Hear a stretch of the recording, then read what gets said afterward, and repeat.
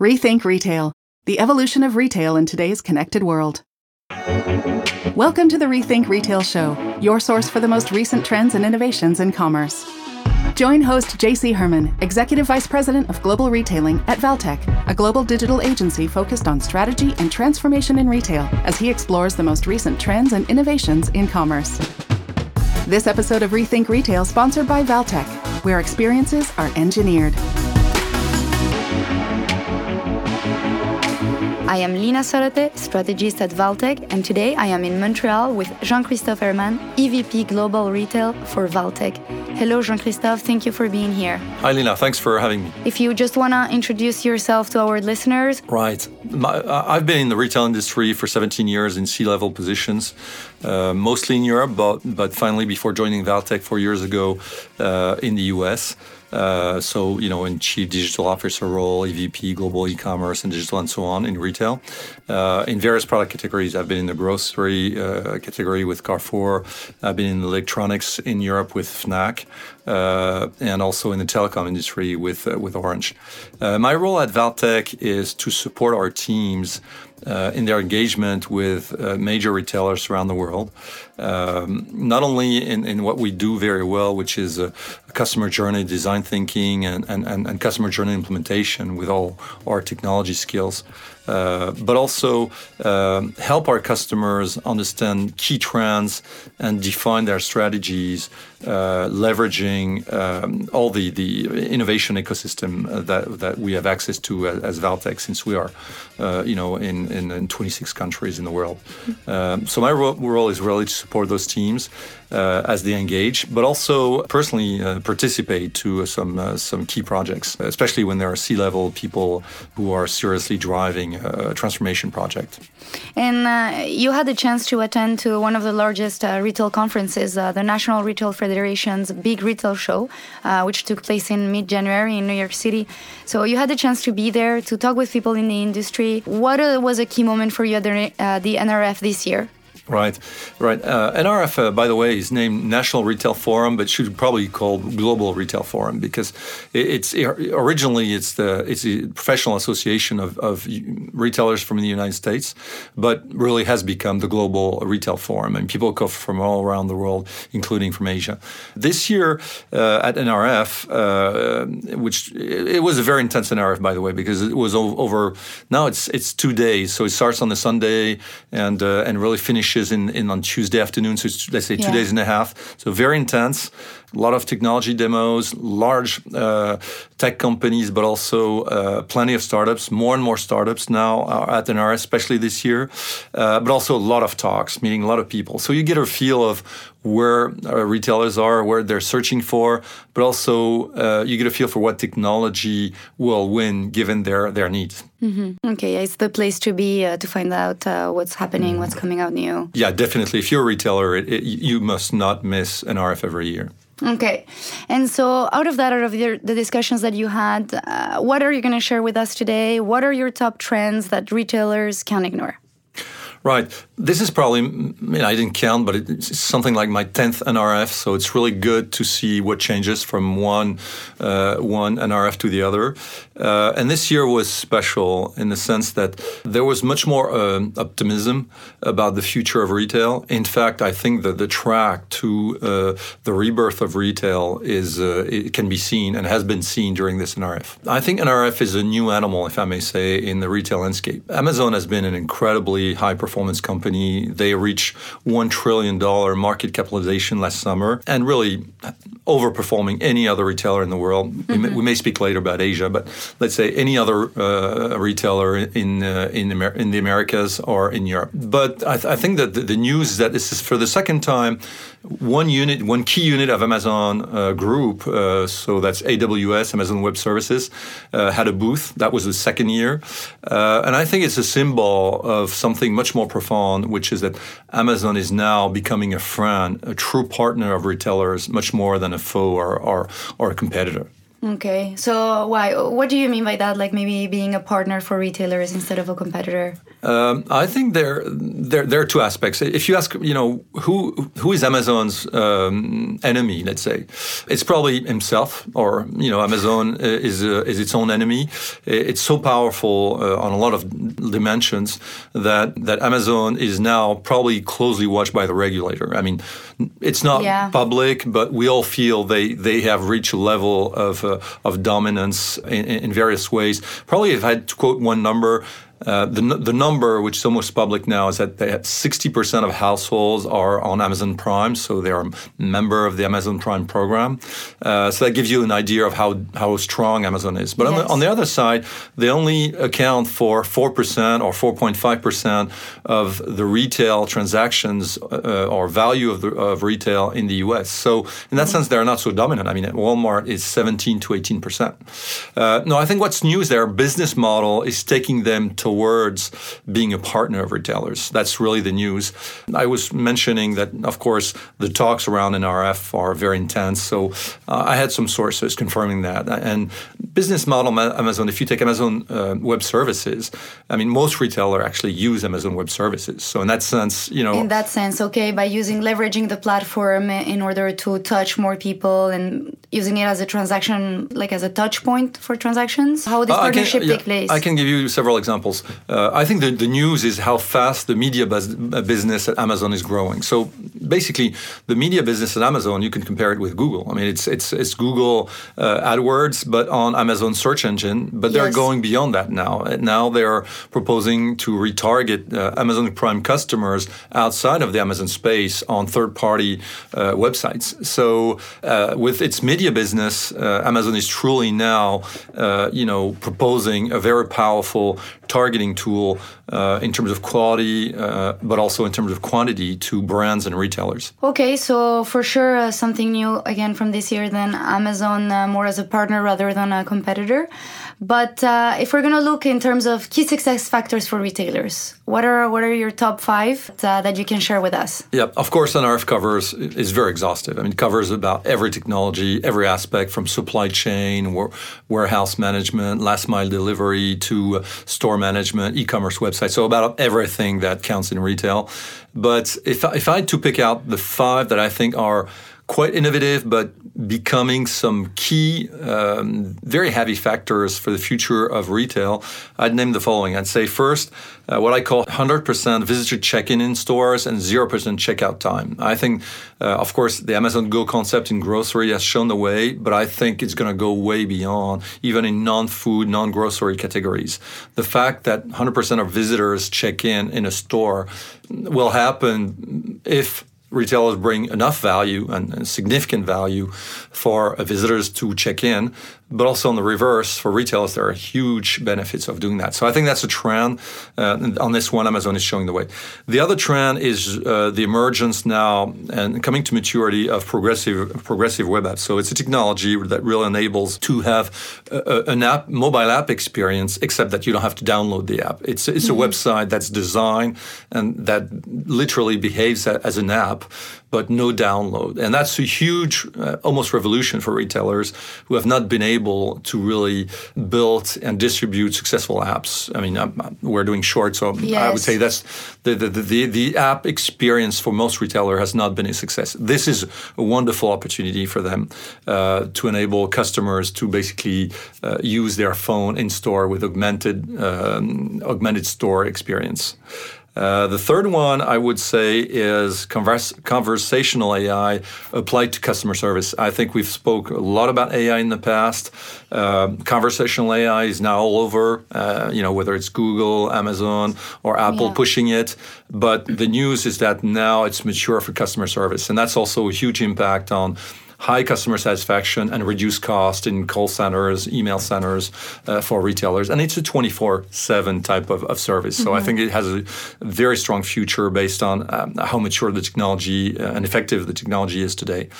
A weakened signal, but I think also is very interesting, is what I call community-based selling. It's really how, beyond having ambassadors of your brand or of retailers, how do you engage with these people so at some point they're going to actually sell products for you. So you could call it affiliation 4.0 or 3.0.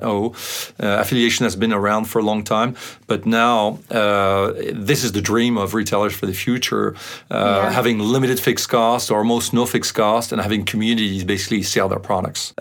Last but not least, I really think it's the first year where the dream can come true in terms of analytics, basically having one single tool to capture customer or visitor behavior on both online channel and store channel. I really think this is the year, and it's another key turning point. So that's the 5, let's say, I would say profound trends that I see that could impact favorably classic retailers in the future. In the near future. This year. Okay.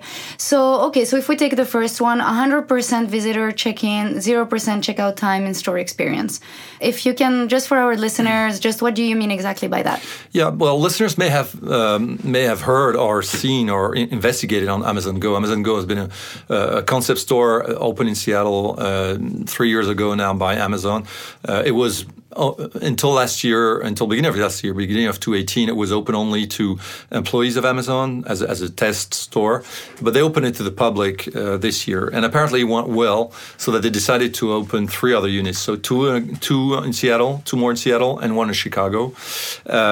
It's very interesting because, of course, all visitors that come into the store check in, right? Now, in grocery, most visitors, in fact, convert when they come to a store. So you could say, well, it's not a revolution because the conversion rate in grocery is 95%, if not 99%. It's true revolution when this kind of technology and approach will be applied to non-food categories where conversion rate are 20, 30, 40% maximum. And with this approach, suddenly retailers could engage with 100% of their visitors. And that's a huge stream of value that has not been tackled yet. Yeah, so when you talk about engagement with 100% of visitors, you mean just not only when they are in store, but at different moments to capture data and then be able to touch them at a later moment? Yeah, but the idea is you want them to realize as they enter the store that the experience is going to be unique, okay? And they must use their phone for those who are agile with their phone, but now most customers are, right? Because they showroom in store anyway. Yeah. So they need to understand that if they connect on Wi-Fi, they're going to be connected to a progressive web app, so a mobile site which is dedicated to that store, and they're going to see that in terms of experience, it would be a shame not to use this service. Okay, so increasing engagement with them in the store, changing the in-store experience. What type of retailers, what type of industries should be looking at this trend? Is it for everyone? Who might be looking into this to implement this type of technology, for example? Right. I really think it's a trend that could apply to any retail category, okay, whether it's sporting goods, whether it's DIY or whether it's fashion. Of course, now each retail brand, and each category has to develop its own set of service so that customers say, well, it's very clear, I need to engage my visit in terms of product information. When I get out of the fitting room, I'll have a trace of all the garments I tried on. I will have immediate checkout, et cetera, et cetera. I mean, there are plenty of services that have to be defined, but that's the ideation phase. We know the technology now can make it happen. Okay, so you think consumers in the States are ready for these type of experiences? That they're ready? Are they expecting them this year, you think? I think when you see the statistics about how many people use their phone inside a store, I think now the latest statistics is probably 80% of people or 70% of people, they use their phone anyway while they shop. So, of course, retailers has the choice of leaving that state or saying, well, why don't I use the screen of the customer to help him in his experience in the store and make a difference? Absolutely. So I think the customer is ready and has been ready for some time, in fact. Yes, absolutely. It's the notion of maybe tailoring the experience in store around the phone and around the customer. Yeah, I mean, let me give you just a very simple example that will speak to anybody. In a web app today, you can activate your camera You don't need to have the app. You just have a mobile website of the store. You activate camera and you read a barcode of a product, and suddenly you have readable information, video tutorials. And it's a huge difference. I mean, most information on products today are not readable as they are for most, whether it's on the packaging or on the shelf for most consumers. This would change, the readability, and it would be a truly augmented product and store experience. Yes, and I guess it would also bring brands and retailers in creating new content formats, new experiences, and working that aspect. Yeah, plenty of work for digital agencies such as Valtech, that's for sure. Okay. You also mentioned mobile-centric retail with progressive web apps, which I think it's a good segue for what we were talking. So you mentioned just... there's one word to be said on this. We're probably coming at the end of a phase where the mobile was treated or dealt with as a responsive website, as we say, right? Which is basically saying the site was designed for a desktop, and then, the desktop was kind of massaged in terms of row and columns so that it could fit on the mobile. Yes. And that's what we used to call, most of the industry used to call responsive websites. Unfortunately, this has led to very long scrolling pages, okay? Because it's cheap to do that kind of mobile website, and, cheap is also important. Low cost is very important. I think as this new technology of progressive web apps comes, it is the moment also the opportunity to redefine the mission of the mobile for retail. Knowing that, by the way, traffic and conversion in e-commerce now reach 60-70% in terms of traffic and transaction for most retailers. Okay, where mobile is taking over basically traffic, online traffic, and e-commerce. So it's time to redefine that mobile website. And the nice thing about progressive web apps is you can have a dedicated website inside a store, because if people go geolocalize themselves, opt in to do so, or they go on the Wi-Fi of the store that's provided by the retailer, they'll have a very local experience of that very specific store. Okay. If they're outside of the store, then they'll go, on a website which will be different. So it offers multiple geolocalization and feature-rich type of mobile experience. Okay, so it's a complete different experience from when you're checked in, let's say, or logged in the store. Right. Okay, so I think some of the functionalities that you've mentioned something, so it's a different experience. What type of functionalities could you see a store leveraging on a progressive app, all example? Oh, for sure. Product information, I think, is crucial. People are more and more demanding. If you take grocery, people want to know all the ingredients, and they're barely readable. There are some apps doing some work and helping you to understand what's going on, if it's gluten-free or lactose-free or whatever, and it has a risk of pesticides or whatever. I really think people have been looking for long to have more traceability on products, and therefore much more information on products. Yes. So I think that's the obvious one for me. But after that, I mentioned earlier that in fashion, think about people who go to a fitting room and do not buy immediately. What a loss of value if you don't engage with these people, because they've spent 10, 20 minutes, trying on garments of the brand. Yes. And they go out of the store, in an anonymous fashion. The retailer doesn't know them, cannot retarget them, cannot re-engage. Absolutely. What a waste of value. Yes, absolutely. A way to also build a relationship and a conversation that will go beyond the store visit, and then that will take place maybe potentially within the rest of the digital ecosystem of the brand. That becomes interesting for retailers. Exactly. Okay. Your third trend, omni-channel customer service and conversational AI. So this is a big one for sure. What is interesting, something that you mentioned, is a 24/7, this notion of dialogue and then bringing customer service to another level. What do you see retailers today? Would it be integrating the notion of chatbots and applications throughout the different ecosystem as well as in store, or how do you see the conversational for retailers? Yeah, I think again, I think you had a very interesting question earlier on are the users ready, are customers ready? I think on conversational AI or conversations with bots, they are more than ready. I mean, the voice search on Google is taking over almost on text. I don't have the final numbers, but I know it's going very fast. Of course, Alexa, has been a huge education for consumers like you and me. Therefore, I think retail has to catch up, and it's another wonderful opportunity because retailers have been under cost pressure. I mean, opening huge call centers or email centers is very costly for most retailers who are under price pressure, margin pressure, profit pressure. The good news about conversational AI, especially in customer service, is that it's a very low cost effort for them, and it's a win-win. I mean, you can suddenly open up, as you mentioned, 24/7 service on specific use case, and have no variable cost on that. Have very low cost, so that's very interesting. But it's not always fully automated. By the way, we have a lot of customers in the luxury industry, and luxury industry is always very anxious about downgrading its brand experience with automation. The good news is with conversational AI, you can facilitate the access to a human. For example, it can help you take an appointment with a beauty assistants in a luxury cosmetic store for tomorrow morning. So this has value also to, I would say, mass market retailers, but also to high-end retailers, especially luxury retailers.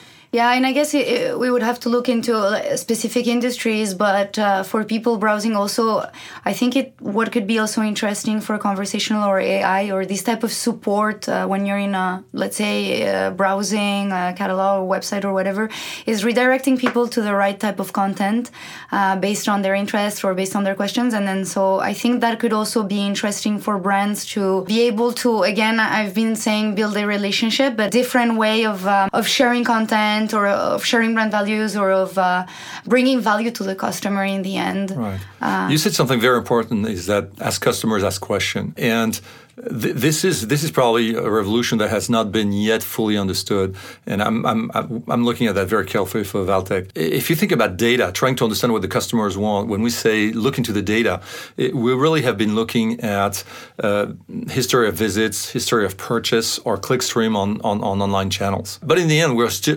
with this methodologies, we're trying to predict what the customer is looking for, but we don't really know. We approach it, we don't really know. Yeah. What would be really disruptive is that as customers engage more and more and are satisfied by conversational AI, suddenly they would be ready to answer questions that we have not even dreamed of over the last 20 years. I mean, if the customer is always in a win-win game, if he feels when he's asked questions or when he's providing information, he gets immediate, real-time, high-value information and feedback, he will engage seriously. So I'm starting to wonder when I see how conversational AI is picking up on how really the value of data that's going to come from that type of conversation is going to overtake suddenly the other traditional type of data. Okay, and how to leverage, how it would fit in within the rest of the data that they may have. Yeah, and think about the fact that when you see historically, when we've seen visitors on a website, we were predicting, well, they seem to be purchasing something, they seem to be looking for something. Yes. But in conversational AI, you don't try to predict. You just ask. You say, what are you looking for? Yes. And the customer is going to tell you what he's looking for. Okay. Yes. So suddenly, no margin of error there. Suddenly, you have the real-time information. You know exactly what he's looking for. This could be a serious game changer in the right way, both for the customer but also for the retailer. Yes, absolutely.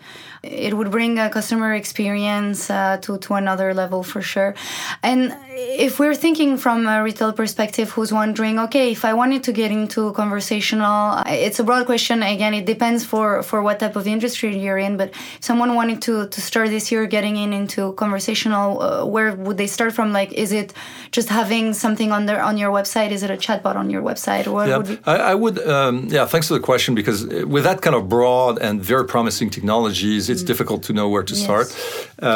At Valtech, we really recommend to start with customer service, because in customer service, the customer already has semantics which are easy to understand for the bot, because he has bought a product, he knows the store, he's referring to a very precise experience at the retailer store or online. You can predict. And it's very predictable, and let's say the semantics are known, basically. Yes. So there you can provide a lot of value because you understand exactly, he's asking where is his order, he's asking how to return his order, he's asking if his return has been processed, and so on. So our recommendation is to start with customer service, because that's huge ROI right there. And then probably as the algorithm build up and the relevance of understanding the intention of the customer, plus providing the right answers, as this builds up and proves fully satisfactory for the customer, then take that back to pre-sales, where there is also a lot of value, of course. Okay. But we really think the starting point, because technology is really mature, is customer service. Yes. Okay. We have Wixsignal community-based selling. What do you mean by that? Yeah, that was not all over an RF, to be honest. This is one of my personal thoughts on the fact that the dream of retailers is to have no fixed cost. Unfortunately, stores are big fixed costs. So in this industry, it's tough. If your business is growing, it's fine. If your business is volatile or decreasing, then having fixed costs is really an issue. I have one example which I think is showing the way, is the fact that IKEA in 2018 bought TaskRabbit. As some of you know, TaskRabbit is a community of people who actually make some money by helping their neighbors, build furniture, do some DIY, in their home, and so on.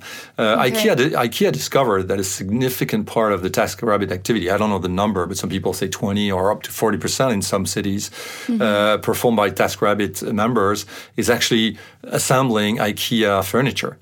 And IKEA, I think, made a very, very smart move by taking over that community. Of course, they're going to respect that community. They're not going to try to control it, but try to boost it, because right now it's a city by city expansion. So they're probably going to help them to expand to a lot of cities in the world now. It's providing a key service to their customers who bought furniture with no fixed costs for IKEA. But I think there's even something even more promising, which is that community will not only assemble your furniture, but it's going to cross-sell to you, the next lamp or the next table that you didn't buy, or the next chair you didn't buy.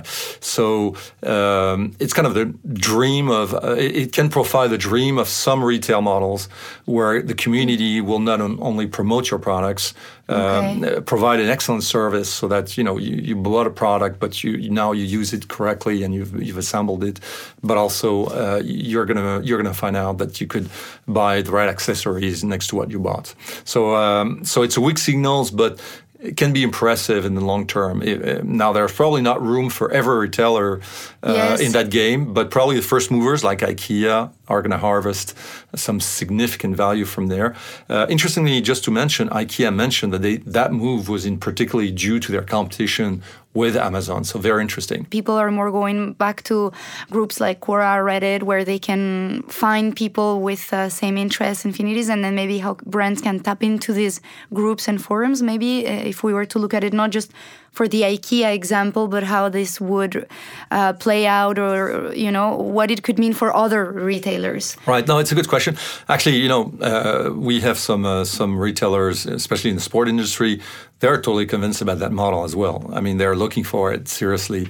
We have another customer in the beauty industry. Same thing. That I would say that we can name that customer. It's Mary Kay, based in Dallas.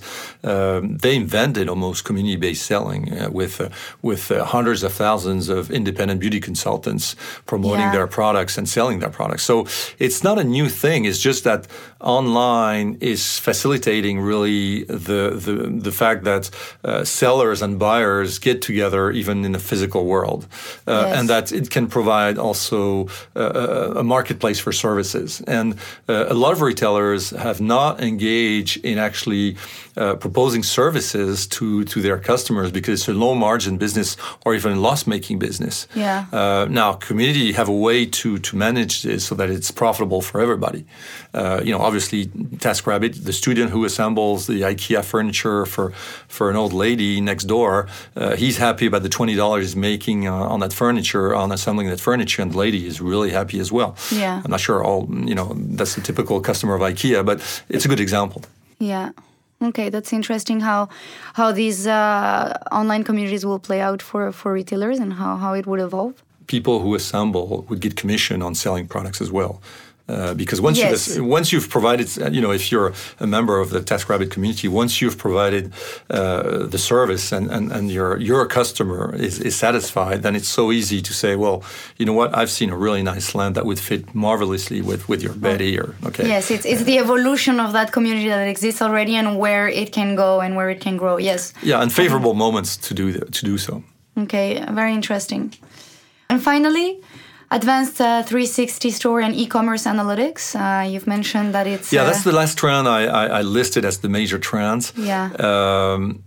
It's also a dream come true again of retailers. For the last 20 years, retailers have been wanting to understand exactly what was going on all channels, right? So on e-commerce, tremendous progress were made on understanding where visitors were coming from, what they were doing on the website, and which ones converted, didn't convert, retarget them, and so on. So level of sophistication in terms of analytics on the online world, which has become impressive, but nothing really is comparable on the store side. I mean, most retailers have very limited traceability and tracking of what's going on in their store. I mean, they visit their own stores, they see the customers, they have customer satisfaction surveys and so on, but nothing compared to really the sophistication of online. Well, beacons appeared in the 2010 years, early 2010 years, but were not so successful. But now, really, I think things are changing. There are technologies which are cheap